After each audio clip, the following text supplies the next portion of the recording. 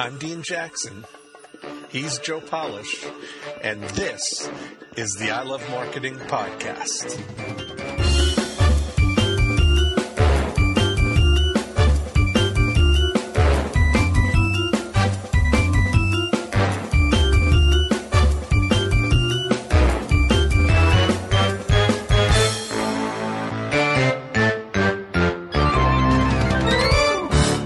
Hey everybody, it's Dean Jackson. And Joe Polish, the Joe Polish. I love that. You know what? You'd be so happy tonight because I have right in front of me a bowl, and in this bowl is not chocolate-covered anything or anything bad or liquid kind of Satan or anything. I have some fresh, delicious grapes. Well, you know, there are some people that will actually argue that grapes aren't all that good for you. But compared to like Cheerios or compared to something else, I mean, I guess, you know, that's pretty good. Are they organic or are they like pesticide-ridden grapes? They are organic, green, seedless grapes. They're fantastic. Oh, so there's those green, genetically modified organic grapes. I'm just messing with you. I don't. You know, you have to poo-poo everything. I'm glad that you're. You know, I was going to throwback. You know what? I was doing a throwback. You know why I said that? Why is that? Because I was reading in the I Love Marketing Yearbook, Volume 1. Yeah. One of the episodes that started out with you talking about eating your organic blueberries. Oh, okay. So that's a little. So you're trying to. It's a little throwback. No, it's a little throwback for the regular listeners. Yeah. You know, they might recognize what was happening there. Well, according to the latest scientific research, blueberries are, you know, probably a much better food to eat than grapes. Okay. But that being said, I think this is an improvement. It's a step in the right direction, right? Yeah, absolutely. Absolutely. Okay, good. You know, we're going to talk about glycemic index and all kinds of other things. Yeah. Welcome to the I Love My Blood Sugar episode. Oh, my God. So all right, well, now, all right, well, quit messing around because I got important stuff to talk about tonight. Well, so none of this, quit your jibber-jabbering and let's get right down to business. Let's hit it. You're going to talk about crazy results that people have been getting using the magic word email. That's part of it. And, you know, because we haven't done an episode about email marketing in a long time, if ever. Okay. With exclusively about email. All right. Well, so I think it'd probably be a good time for us to do that, especially on the heels of seeing all of these results that have been coming back here. You know what? You know, it's so funny how people have discussions like, does anyone use direct mail anymore? I mean, does anyone still use email? You know, I mean, there's new things like Facebook and Twitter. And that's old school. Yeah, you know. Nobody emails anymore. It's all texting, Joe. Yeah. It's all texting. It's all about the texting. Oh, my God.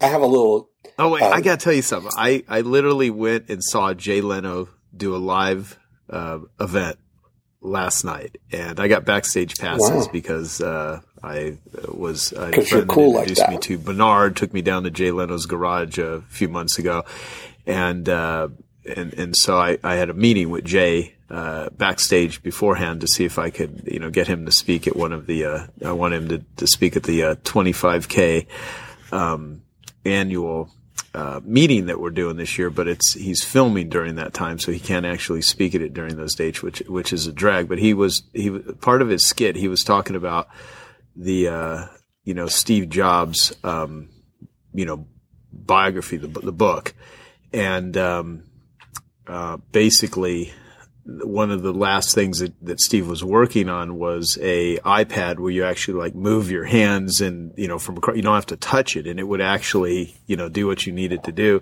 And so he did this really funny skit where he said, you know, like, could you imagine before technology, you knew who the crazy people were. They were the ones that were just kind of like, they would be walking and they would be moving their hands and making gestures and doing crazy shit. He's like, now you just never even know, because someone, before, when you see someone with a Bluetooth, they would be talking to themselves. When Bluetooth first came out, you thought they had Tourette's, because they're like, yelling and screaming. But he goes, now you have all these people waving and, waving their arms back and forth and in circles and everything. You just never know what the hell's going on anymore with technology. And I thought that was kind of amusing. So my whole point behind all of that was that, email marketing, a lot of people, I think direct mail is the new thing. I think we've talked about this on a past episode, but that being said, we have not done a whole episode just about this. And so I want you to I'm just going to sit back and listen. You just talk the whole time, because at the last episode, I think I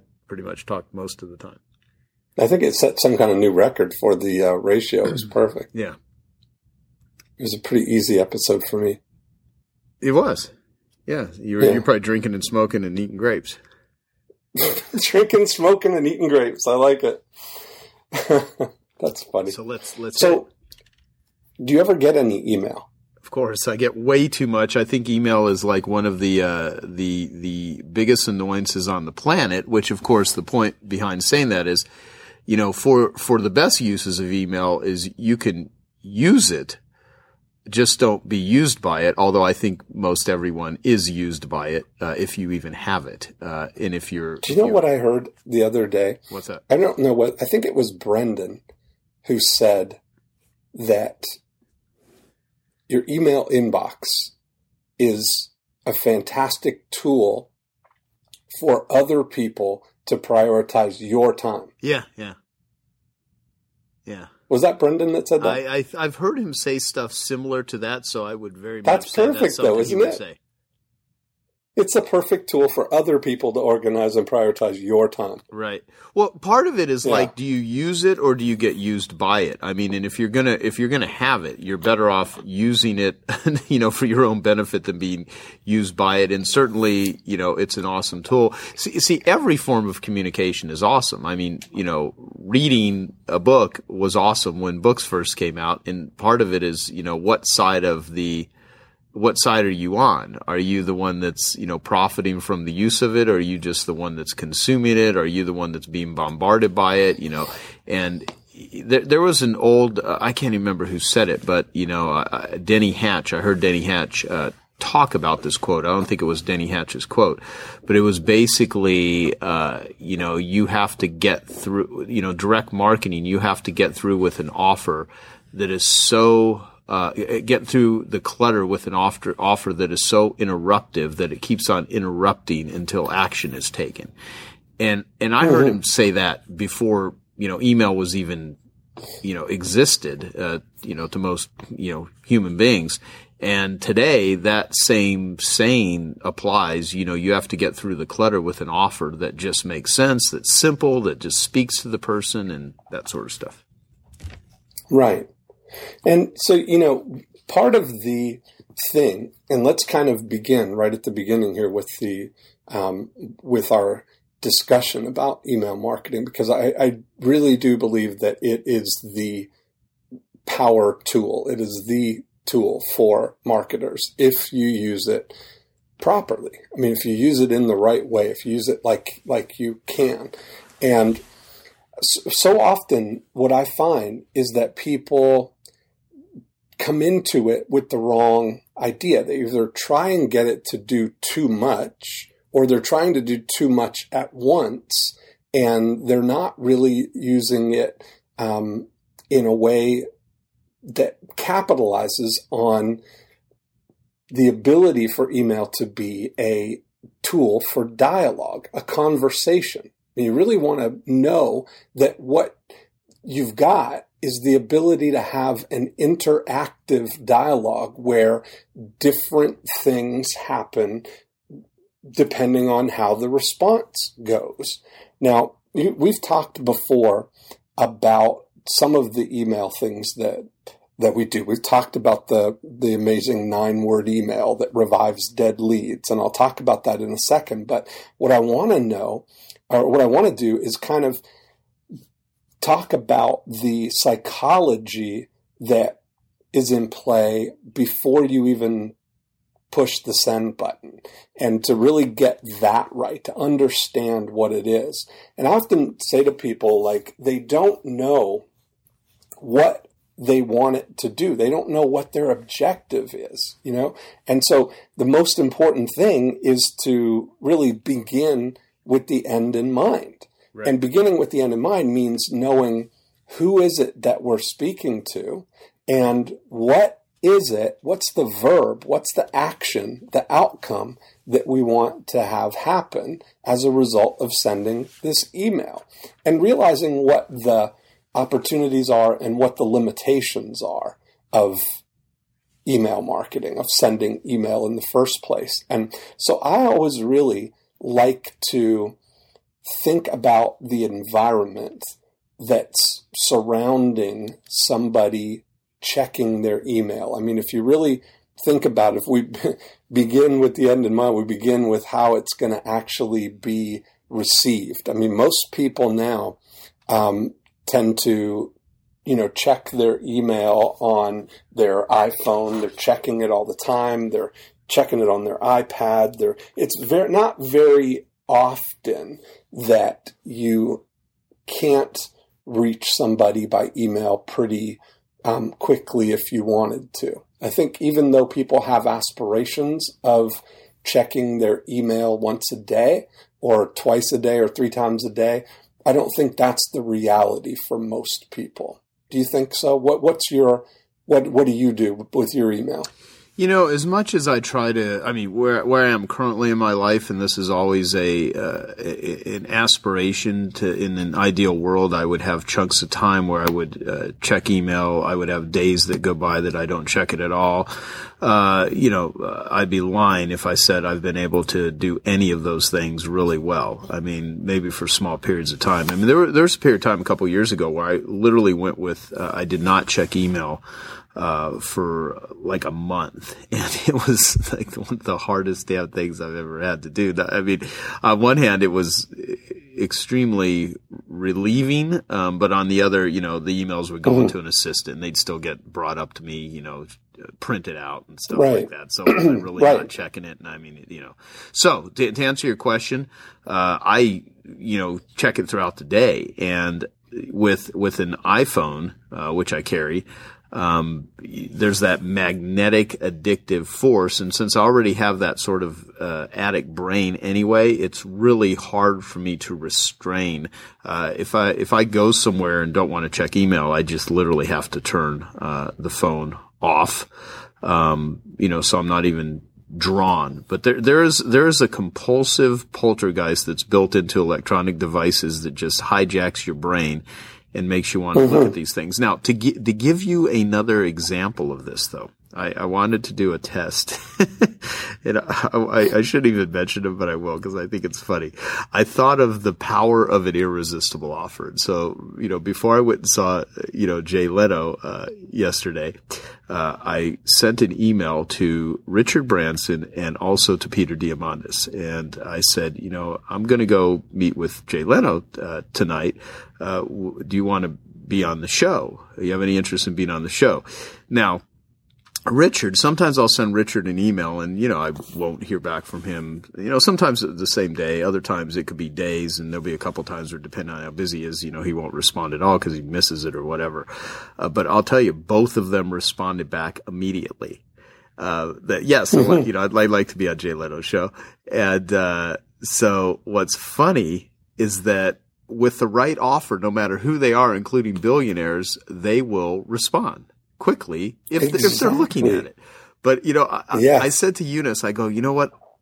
Us marketers are so right about an irresistible offer. I mean, it doesn't matter who the person is. You just got to know. And it was a simple, short email, like the magic word, would you like to be on Jay Leno? I mean, so now, when I talk to Jay, he's like, yeah, have him contact our people, that sort of stuff. And, but the thing is, it's just, I think most people are constantly looking at their emails, and we have a few friends, like you have Dan Kennedy who doesn't use email at all. I know. Yeah. But never at all.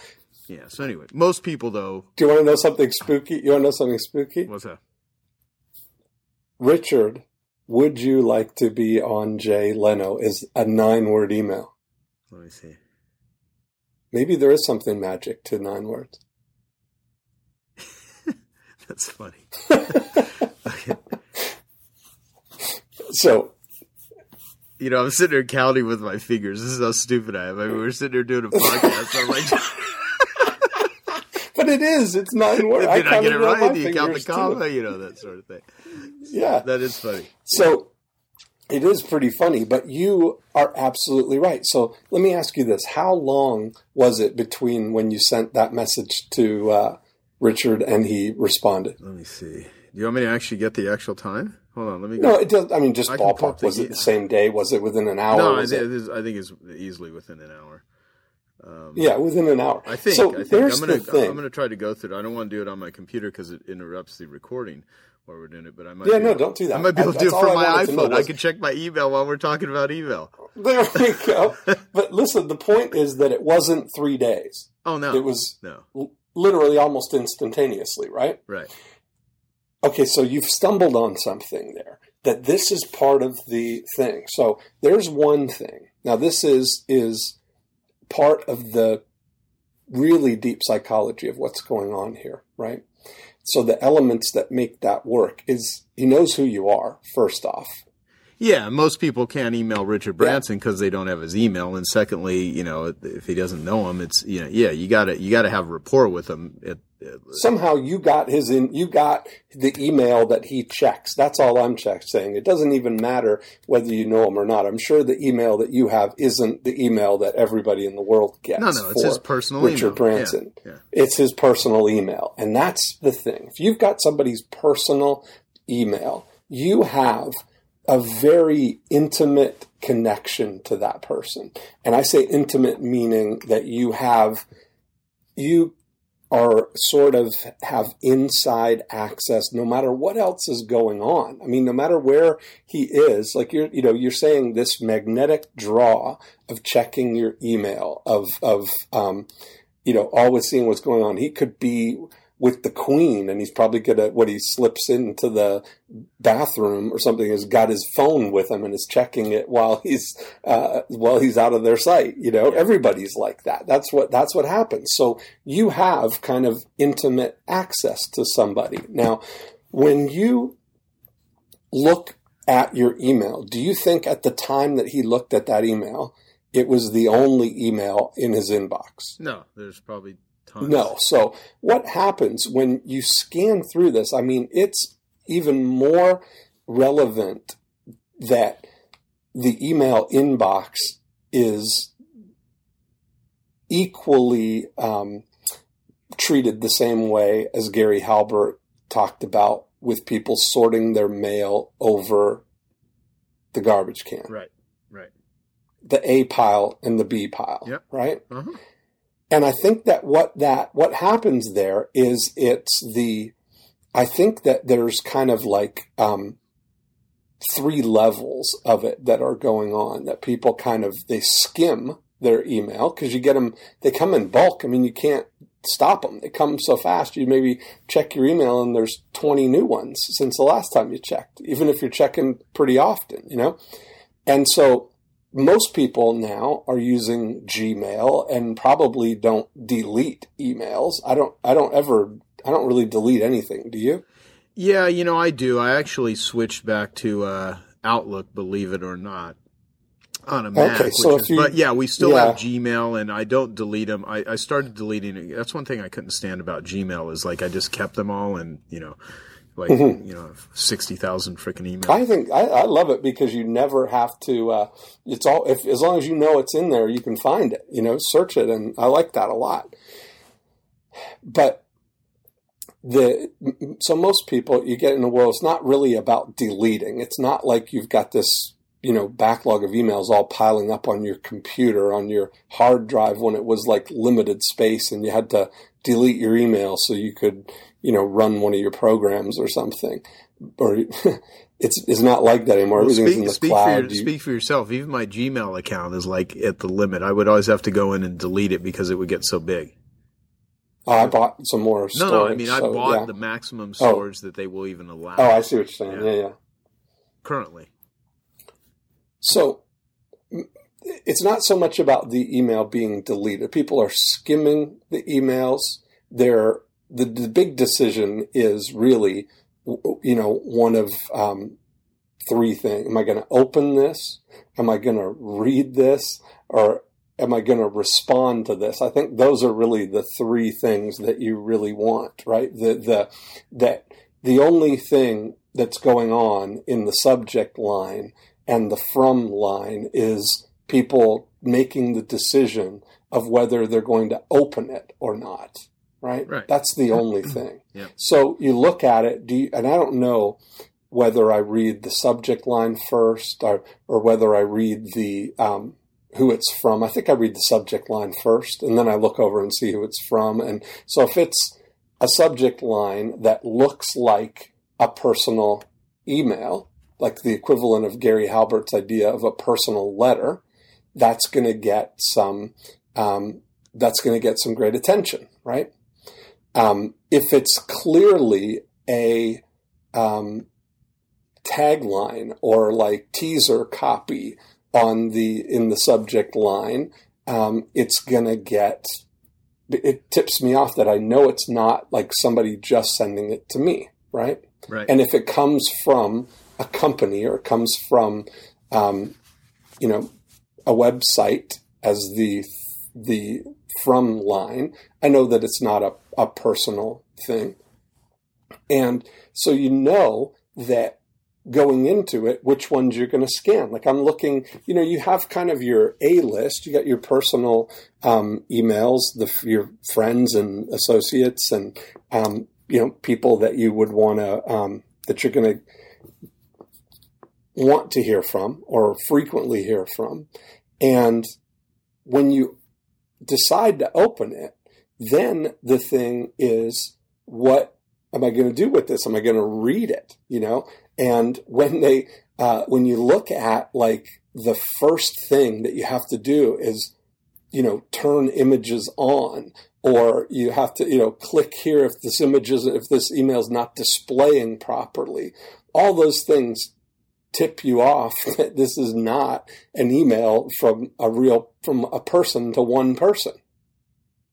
Right. That's why when I look at these, it's like I never am sending graphic emails. And I say graph because sometimes I'll say I never send HTML emails, but they're actually, you can send HTML coded emails, but not graphic emails that have, pictures and logos and all that kind of stuff on them, to get the most response. Because, you look at it when you preview the beginning of it, you can see that the first words are, turn images on or whatever as the first words in the email. When you look at it in that preview window, right, that kind of lets people know that this is not a personal communication. And so if you just look at those first two things, if you look at the emails that you actually respond to, they're going to be emails that are from somebody that you know, from somebody that you are, wouldn't be surprised to have a dialogue from. Or even if it is somebody that's asking you a question is really one of those magnetic things that sort of demands some attention. You have to kind of, you have to willfully decide to ignore somebody if you're not going to answer a question, if all of those other things fall into place. Like you think about the emails that you send to people that you know. Emails that we send back and forth are very rarely more than 2 or 3 lines, because they're utility, right? They're sending something, or they're, you're expecting a reply. And so when I look at these, the elements that I have discovered that are the winning formula for email are to send emails that are short, personal, and expecting a reply. And if you can get those 3 elements in the email, you have something that's almost has the potential to be magical. And It's really interesting. You know, Joe, our friend Kim White from Austria. Yep. And when we were doing our email for the I Love Marketing conference, so I sent out an email to subscribers that had just their first name in the subject line. Now, if you see an email like that, that's going to get your attention, right? That's an email that is going to kind of draw your eyes. It's proven when they do all kinds of studies that your name, when you see it in print or when you see it in email, your eyes dilate and you're gravitated towards it, right? When it's kind of like when you hear your name, but when you see it, they've done all kinds of eye tracking surveys that show that your eyes actually are attracted to it and your eyes dilate. You kind of, it's almost like getting those little squirts of dopamine, that there's something that's me. You have that identity to it. Now, it doesn't have to just be their name, but something that is going to get their attention in a personal way. But when I sent out that email, I sent it out and the subject line was just Kim. And then the email itself was just a simple email. Hi, Kim. Are you planning on coming to the I Love Marketing conference next month? Dean. Do you remember when we sent out those emails, yes, right? That yes. was all it was. Yeah. And then that was the end of the email. And, Kim responded and said that he wasn't going to be able to because he was in Austria and whatever else. But when I saw him, a few weeks later when we were in Toronto. I think you were there too. And he said to me, that email that you sent, was that he said, at first, I thought that was like a personal email to me, but he had to come up and confirm with me that it was a broadcast email because he, looked back at it and saw, just kind of piecing it together that, yeah, I guess this was an autoresponder. But the immediate thing, his immediate thought, and the words that he said to me was that the energy of that email was very different than other emails that you get. And Kim, we should probably describe what Kim does, but Kim is an energy worker. And is that what you would call him? How would you describe what he does? Well, Dan Sullivan refers to him as a spiritual plumber. Spiritual plumber, that's right. So, but what does that mean? I have no idea. No, but he. Yeah. Well, Dan has shared. He talks about Kim that there any kind of bad energy. You know how when you have some relationship with people or something or somebody is just kind of like irks you or something, it's just some negative energy around it where you've got some kind of, you're in some kind of argument or you've got some kind of negative energy around that animosity, relationship. Sort of like what we share with each other outside of doing this I Love Marketing podcast. Yeah, often. Right. There's that. I've thought about calling Kim a couple of times. But so what Kim will do is he can work with you and he can sort of remove that energy, which is it's almost like, but Dan is just incredibly a fan of him. And that's great. And he talks about him all the time. So for him as an energy worker to say there's something about, because we had a whole discussion then about the energy of the email. And I think that part of it is that the energy of an email like that is that my intention,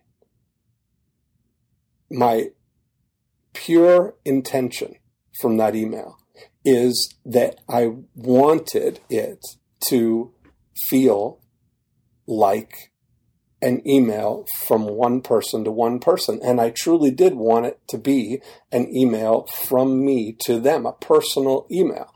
And I say that because even though you're sending out an email to thousands or tens of thousands or hundreds of thousands of people, they're only being read one person at a time. And so often people, in the language that they use, the way that they word the email, the tone of the email is very speaking to a group. It's speaking to, it's kind of broadcasting or announcing. It's the difference between getting up on stage and presenting your email to the entire room versus taking somebody aside in the hall and having the communication with them one person at a time. That is a very big distinction. And you don't have to you don't have to use email as a broadcast tool. Now, sometimes it makes sense because often we send out broadcasts where we just want to get a message out to everybody. Not every email needs to be short, personal, and expecting a reply. Sometimes sending out emails for the purpose of communicating information to a group is great. And that's what really makes the short, personal, and expecting a reply emails so powerful, is that you sparingly use them when it's your intention, when you really want that to happen, when you want somebody to respond to something, when you want them to take an individual action at the highest rates possible. You have to communicate with them one person at a time. And so when I asked you, I was sharing these behind the scenes things of how your email works, of what you do when you're checking your email, and really kind of like painting the picture, getting the environment of how people engage with their email. We're doing it alone. Nobody is like, hey, everybody, let's gather around and check my email.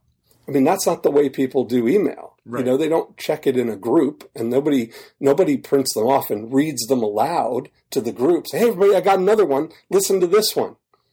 I mean, that's not the way that we interact with email. And it sounds funny when I say it like that, but that, you got to imagine that that's often the way people are writing their email. They're writing it as if people are going to be gathering around and having it read to them. Right. Does that make sense? Yeah, makes total sense. Let me ask you a question. Okay. I mean, we'll probably talk to this, but I want to make sure we bring it up. Is when you're sending out emails, I don't even, and I'm sure it changes, and I don't even know, the unsubscribe. Do you know the legalities on that? Like when you're sending out, well, you always have the unsubscribe. You have to, but what you don't have to do is make it the prominent thing. It's always there. It's always there. And you're not trying to hide it, or you're not trying to mask it or not include it. It doesn't matter. But when you're looking at the email, there's nothing wrong with having, a little separation between your message and the unsubscribe portion of the email. And you can do that. I mean, there's lots of different things that you can do where you are making your message the prominent thing. And so I'm saying this because I want to be really careful with the way that I say it. I'm not the only person that you should be sending email to in the first place is somebody who has invited you to send it by sending it to an opt-in list, somebody who has asked for something or somebody who has voluntarily given you permission to email them. Right. We're not talking about scraping emails or, doing things like, compiled lists and all that kind of stuff, all the other kind of spammy kind of things, things that are where you have a context for communicating with them. And that's why, a smaller list of people who actually want to hear from you is far more powerful than a giant list of people whose emails you've captured or scraped somehow, Well, so my question, going back, like, say someone only has, they're brand new in business. They have 10 clients. I mean, yes. Do you know how many do you say you're going to send a personal email versus you put it into a database and start, sending it that way, be it, in Fusion right. or Aweber or Constant Contact or Salesforce or, whatever. So all clients, all of those. Right. Yeah. So, I mean, do you have a rule of thumb because certainly sending something to someone that knows you, that's a personal individual email, onesie twosie versus even doing a group, you're increasing your chances of a higher response. Oh, absolutely you are. Now, here's the thing is that I would always recommend using an autoresponder or an email broadcaster, but the way I think about it is that I use the tool to do what I would do if I could count on me to do it. I don't think about it as I think about it that I'm sending one email to 25,000 people instead of sending, no, it's the other way around. What I'm thinking that I'm sending one email to 25,000 individuals, right. rather than sending one email to a group of 25,000 people. Okay, well, when's the last time you sent 25,000 emails to a single person?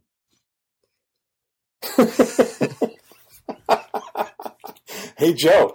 Hey, Joe. Hey, Joe. Hey, Joe. Could you imagine? Maybe for your birthday next year. Right. Yeah. Perfect. That is comedy. That's very funny. That's why you never want. But I'm thinking about it that I'm sending one email, and I'm writing the email as if it's only one person who's going to be reading it. And that's why when I go through all of this stuff, I mean, it sounds like we're, we haven't even really gotten to the content of the emails and what's the best language and what's the best thing to say, because so much of it, if you can get these things right, if you can, get the psychology of why those emails work so well and why you should send short, personal, expecting a reply emails, it's going to make the emails that you write so much more powerful, Yeah, I totally know. Yeah. Okay, good. So, and I just think it's perfect that you sent a 9-word email to Richard Branson and Peter Diamandis and got response in less than an hour. But that's exactly how it works. And that's why, a guy who's, business is energy, is saying how that email had the energy and intention of it being a personal email. And this is not easy. I'm not saying that it's easy your first time. I mean, even though those emails are very short, I'll often spend a lot of time wordsmithing those emails. And, it takes time to make an email seem like you just sat down and fired it off. Well, and by the way, like one of the things that I want to be careful is that making the assumption that someone that's listening to this right now has already heard our past episodes, including where we talked about, everything. I mean, we had one episode where you first introduced the 9-word email, the magic 9-word email, and they can find that and go. Yeah, let me tell that story real quick, because that's where I want people to understand what the context of email is too. And when I'm talking about email marketing things, I'm talking about a before unit email. And typically those emails are sent to people who are sitting in Profit Activator number 3, educate and motivate. Right. You've gone through the work and you've identified your target market, your single target market in Profit Activator 1. You've done whatever it is that you're going to do to compel them to identify themselves. This is where you're going to compel them to come to a landing page and leave their name and their email for whatever it is you're offering. You're going to then have this pool of people who are now sitting in Profit Activator number 3, which is where all the gold is in your before unit. This is where it all happens, because once you gather those people there, now you can patiently and systematically educate and motivate them to do something when they're ready, at their own pace, at their time. So you can do so much. I mean, you can communicate with people, you can educate them, you can send every week some kind of valuable updates to them. You can invite them to come and listen to your podcast every week. And those are all part of the education process, where you're kind of giving them valuable content. You're adding value to them. And then when it comes time for you to make an offer, for you to take the lead and to initiate something where you are going to lead somebody to a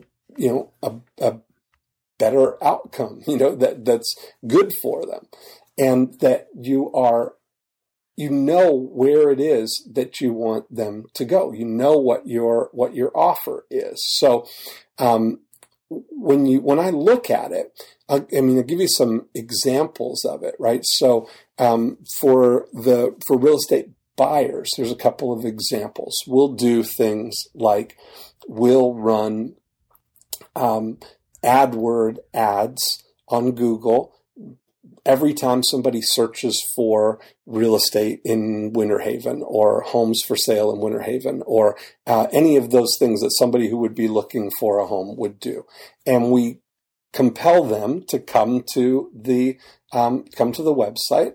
And when they get there, they see all of these things that they can get free inside, more inside, and they choose to leave their name and their email address. Now, that's Profit Activator number 2 at work. We've compelled them to identify themselves. We've taken an invisible prospect and we've made them visible. And now all of those email addresses that we have, everybody who has come to the site and left their name and their email address is sitting there waiting for us to start that education and motivation process in Profit Activator number 3.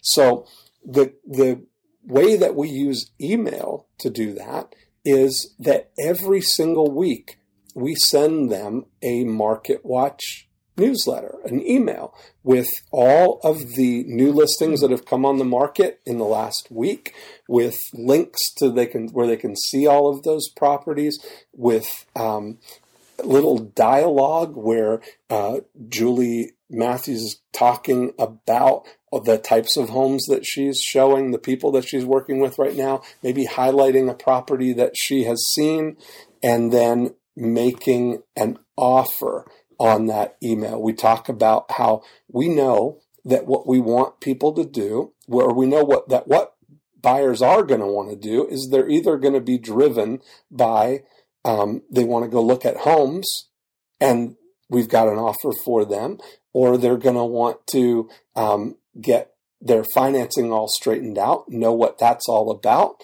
Some people are motivated by that before they want to go look at homes. And some people may just want to know what the prices are and what's going on, what they can get for their money. So we know every single week in those emails, we're including our super signature, which is in the PS or below the PS of the email, the offers that you have for people to take advantage of. So if we know that they either want to look at homes, we don't want them to have to take the initiative and say, hey, would you show me some homes? Because nobody likes to take initiative. So we make an offer. We say, join us for a daily tour of homes. We do tours of homes every day at 10 o'clock and 1 o'clock. If you'd like to join us, just click here. it's a great way to see homes in any area in Winter Haven. And people click on that and they pick the tour time and they join right in because we're crystal clear on what we want them to do. And the reason that we're able to make that offer is because we know what they want, right? We've thought through what their next step is. They want to look at homes, but they don't want you to go out of your way. So we make it seem like they can just jump on this tour. Some people may want to know how much they can afford, but they're afraid to get a pre-approval. So, because pre-approval sounds scary. It sounds like they're going to, your approval is going to be put into question. So we position that and we talk about a free home loan report, which sounds like it's already done, or it sounds like there's a voyeuristic element to it where I'm going to get to see all of this information. It's not that I'm being examined. It's that I'm now getting access to examine all of these loans. So we talk about the home loan report like we monitor hundreds of loan programs all across the country to find the lowest interest rate loans, the lowest total cost loans, the lowest payment loans, and we put all that together and put our findings together in our free home loan report. And people click and they can read about that and sign up for the home loan report because it sounds like it's already going on.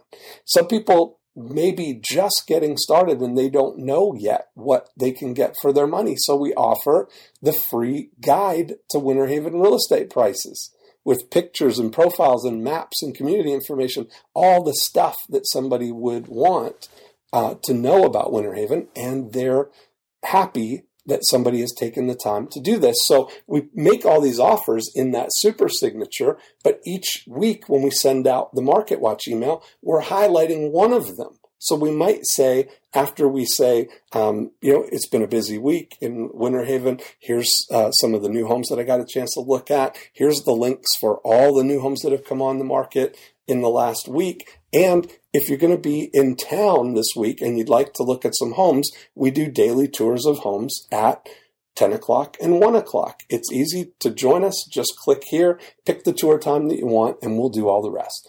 And that's really a very simple type of email formula for sending an educational email every week. Now it's clear because we use we use language at the top that kind of shows that this is the, Market Watch report, and it's got all the date and from Winter Haven and the weather and all that kind of lead-in stuff. So people are clear that it has a newsletter feel to it. It doesn't feel like I'm the only one getting this email. But if we send that out to you today, and then tomorrow we send you an email that is an RE of that email that I sent you and includes that email that I sent you yesterday, but at the very top of it asks you a simple question and says, "Hi, Joe, are you an investor or are you looking for a house to live in?" Julie, that is a very simple email that gets incredible response. Now, the reason is because it seems like this email is only intended for me, and it absolutely is. It absolutely is only intended for you, even though 2,500 people are getting that email. Right. It doesn't matter how many people get it. It's how many people are reading it at once, right? And so people respond to that email. Now, it's short, it's personal, it's expecting a reply. And if you send emails like that, you are going to get more response than you've ever gotten to any emails that you've ever sent. But that's not the end of it. It's not just about sending out an email that gets people to respond. Now, you have to skillfully, like a chess master, know where this is headed. You have to know what the end game is. you have to know what's going to happen when somebody replies to that email. And the reason that it's so responsive is that it's not immediately clear where that's going. We're not solving the mystery for them. I'm not saying, hey, Joe, are you an investor or are you looking for a house to live in? Because if you're an investor, then I would recommend that you blah, blah, blah, blah, blah. I've solved the mystery for you. And so part of getting people to respond is knowing that you're not going to solve the mystery yet, and know that you're going to engineer the situation so that you know what to reply no matter what they reply. So when you send out an email like that and people say, yes, I am an investor. Now, we know that 95% of the people that get that email are not investors. They're looking for a house. But of all the questions that you could ask somebody, and I mean, I spent a lot of time and still do spend a lot of time thinking and crafting emails that are really engineered to get the most response, but to get a purposeful response, to get a response that I know is going to lead somewhere. And almost like there's an element to maybe what attorneys would do in questioning witnesses, or do, there's different kinds of questions that are in examination and cross-examination that they ask a line of questioning. And knowing that it's not just the one question that they're going to ask, but they're asking a question that the answer to it is going to determine what the next question is. And if you can patiently engineer something that will get to where you want to go in 3 moves, then you're really onto something. That's what we're really looking at. And the value of being able to sort these type of things. I mean, I look at it that one of the types of questions that we ask is a sorting question, where this or that. Are you an investor or are you looking for a house to live in? That kind of question is going to get one or the other type of response. We did this with Vince Del Monte, asking people, are you looking to lose fat or gain muscle? Sorting. We're sorting people into that, because if people come to a fitness site, you don't know what their intention is, but you can find out, right? What would be valuable for you to know? How do you want to steer that question? And then I want to do a test to his list that says, are you looking to lose muscle and gain fat? And just see what happens.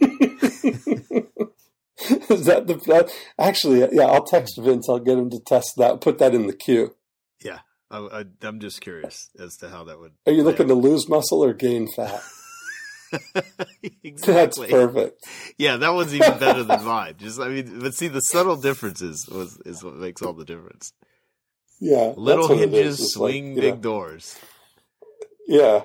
It's my 10,000 hours. Yeah. All right, continue on. Okay. And you know what I've always noticed? Like, I'm always the timekeeper of these damn podcasts. I mean, you never say, we're being respectful of all of our listeners. I mean, you don't go there. I mean, you spout out all these marketing ideas, but you don't care about anyone's time on this free podcast that no one's paying us for. Well, listen, I mean, I know that we've been talking for 53 minutes and 20 seconds right now. 33 seconds. And I'm fully aware of the time. Okay. And I just don't feel a need to take their time to tell them what the time is. I'd rather add value. No, I got you. Well, you got about a little less than 7 minutes to add some serious value here. And I might go long. What do you think of that? Well, that won't work for me because I got dinner. Oh, it won't work for you because you now. Oh, okay. Well, then we'll try and do it in 7 minutes for you. Go for it. And then everybody they'll know that it was you that caused them to not get the full answer here. No. So, I mean, if you can think that through, right, knowing that dialogue method of email is going to get the most response that you're really going to get. I want to know from each individual person. I almost get to the point where, you wonder, it's not uncommon to send emails that get 60+% response because you've sent it to one very specific person from one person, where there's something powerful about that, but knowing where that's going to go. So when, if you take that example from the realtors, if they respond that they're an investor, now you can go down that whole investor line of questioning, where you can say, perfect. Are you looking to buy and hold or something to flip or to fix and flip?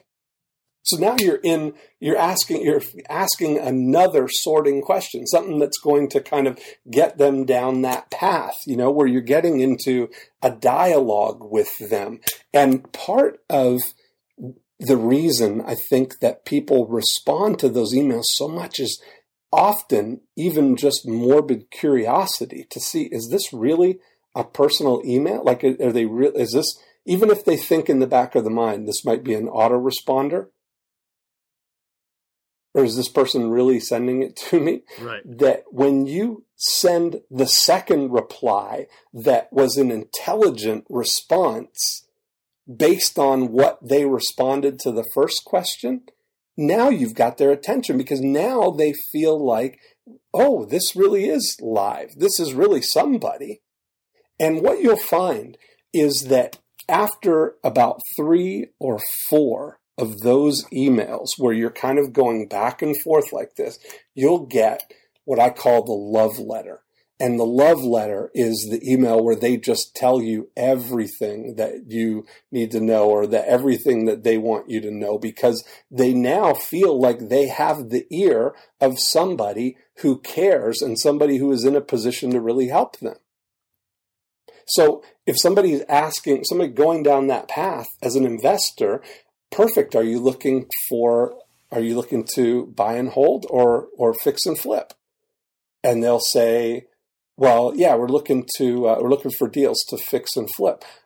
Perfect. Have you seen this one and this one? We now are suggesting things to them. Now you're saying, here's, you're demonstrating your expertise in that.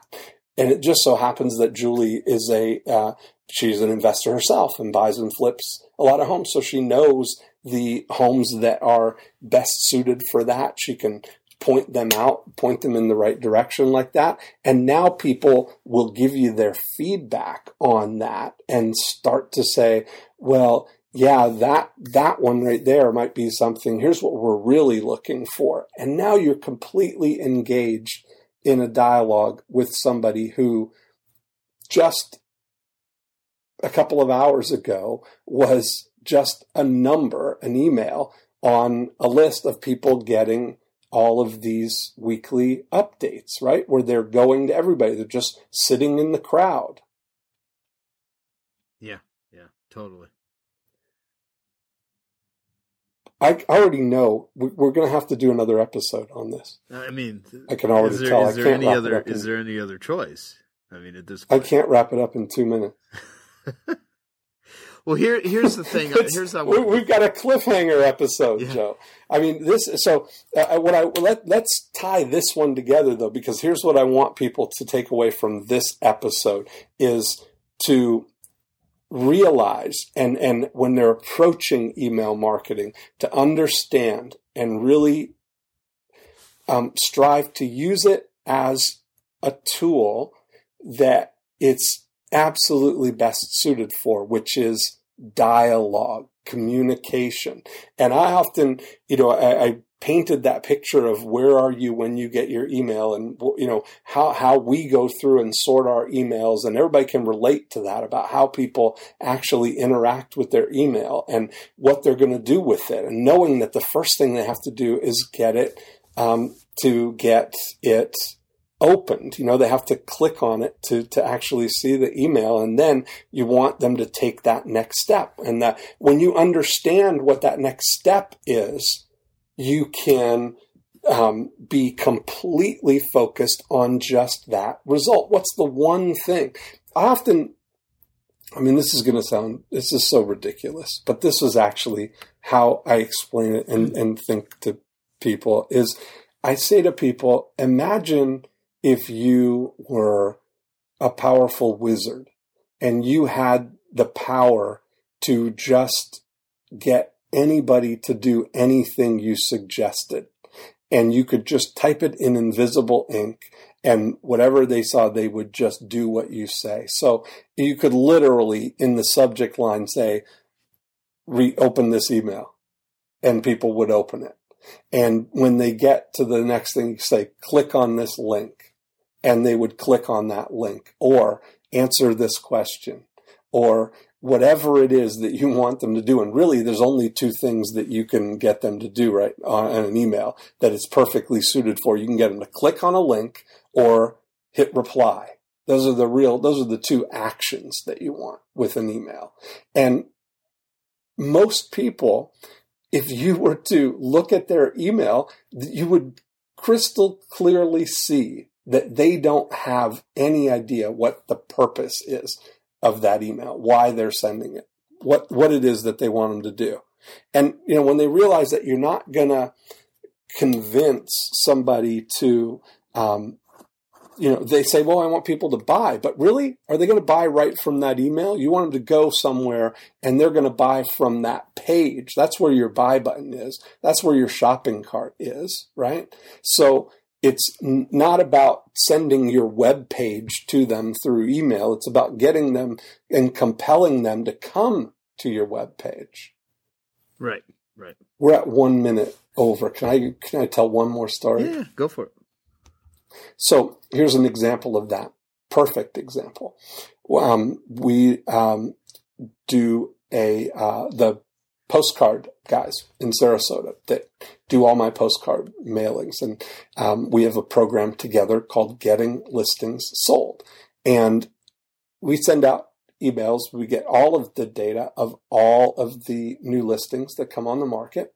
And they were sending emails to these people that were HTML, beautiful graphic emails, sending and explaining to people who they were and all the experience that they had in postcards, and presenting the whole case for people to buy postcards right from the email. And they were, they track and test everything beautifully. So they were testing and tracking, and they had 3 emails that they were split testing. And one of them, they were happy because they had gone from 3% click through to 5% click through on with this new email. And so I came in and we crafted an email that gets over 30% click through. And then if they don't click, we send it again and it gets another 30%. So we're getting over 50% of the people who we send these emails to click on the email. And all we did, Joe, was imagine that we're sending one email to one person.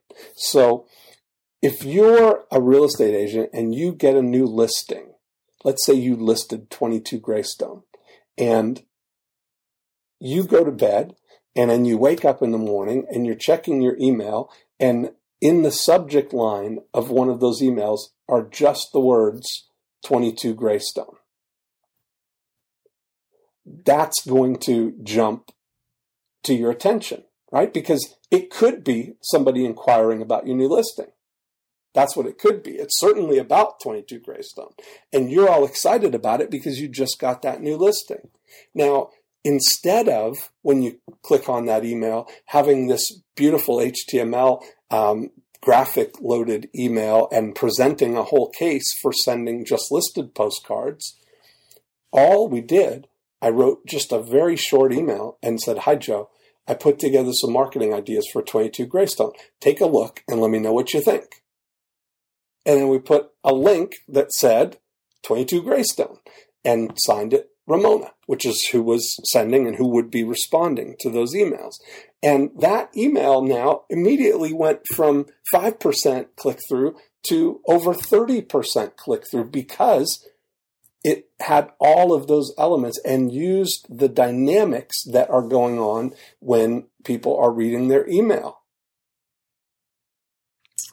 What more? I got so much more. I got so much more to say. No, we're going to have to do another episode. What more could someone even? I mean, this is as good as it gets. But when you think about it, if you know what it is, like I know when I say to you, if you were a powerful wizard, what would you put in the subject line? The only thing that matters in the subject line is, open this email. Right. That's really the essence of what it is. So that's the naked truth of what you want that subject line to say. And you'd probably get more people to open an email that said, open this email than some of the subject lines that we see, right? Yeah, and even if you just overtly said it. Right, well, yeah. Open this email but real the trick quickly. is not to just use those words, open this email. What you want to do is, what are the most compelling words that are going to get that result? That's the only purpose of the subject line. Open this email. And then when they get it, you want to know, what is the outcome? Do you want somebody to respond? And if you want them to respond, then you ask them a question. Do you want them to go to another website? Do you want them to click on a link? Then you just say whatever you need to say, whatever they would find compelling, all cheese to click on that link. Yeah, totally. Awesome. Well, and one thing too is, and you need to be congruent on what it is you're saying. Like I've seen, for instance, we use the Jay Leno example to Branson. And I've seen some people that will send out emails in the subject line like, want to be on Oprah, from people that have never been on Oprah and that have no, possibility of getting somebody on Oprah. And so part of it is to, you want to be congruent with what it is that you're doing too, because there are ways that you can say things that will get people to obviously respond, but you want to. You're absolutely right. Yeah. You're absolutely right. Let's start the next episode with that. Want to be an Oprah? Okay, cool. And so, what I will also say, since I talked about Leno, the show is awesome. It was way better than what I even expected it to be. And he's a really hardworking dude. And the big takeaway that I got as a business lesson is, here's a guy that, according to Wikipedia, I don't know, he makes like $25 million a year on, the Tonight Show, and he makes another $20 million doing stand up. And from seeing him, I think he's missed like 2 shows in 17 or 20 years or whatever since he's been on, because he was sick. The guy is so consistent, and he's such a, just a professional at that. And it's interesting to read his Wikipedia page. But basically, the big takeaway is that, he's always performing to keep himself sharp. Even when he doesn't need to, and he's figured out how to make his performances be almost equal to the money he makes from his real job on the Tonight Show. And, and it really made me think about, you're talking about learning this and being a wizard. The fact is, what we're delivering to people, if we charge it $1,000 per episode, it would be worth it. And because what we're sharing has made millions and millions of dollars for people through our podcast.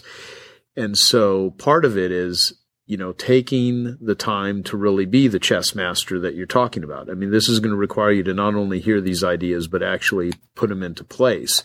And, if you listen to our podcast on a weekly basis, just taking one thing from it and doing one thing new every week, or adding one thing to your already existing, strategy and marketing plan and marketing process, is just going to continue to make it better. But it is consistency. I mean, you have to really continually keep looking at it, because marketing is really psychology applied in a certain way, and math. I mean, it's a behavioral psychology and math, and that's what produces profits and results as you apply it to a business. But I mean, even the magic 9-word email would work for online dating if someone wanted to get dates. Mm-hmm. It works for anything. I mean, I got so much more stuff, so next time we'll share more about it. But I think this is a good start. Yeah, that's it. All right, so I'm going to go to dinner. We've now gone over time, so we've not been respectful of anyone's time. So can't ask for a refund because it's a free podcast. But what do you do, right? Well, you know what? We went short a little last week, so this will make up for it. Okay, and if you're brand new to our podcast, welcome to the club. ilovemarketing.com. If you're listening on iTunes, go to the website. You can download our free report, Breakthrough DNA. And if you've already read our report, Breakthrough DNA, 42 times, it isn't going to hurt you to read it another 43 times. I don't even know if that made sense, but that's it. All right. It does. Perfect. Okay. Bye. Yes. Bye.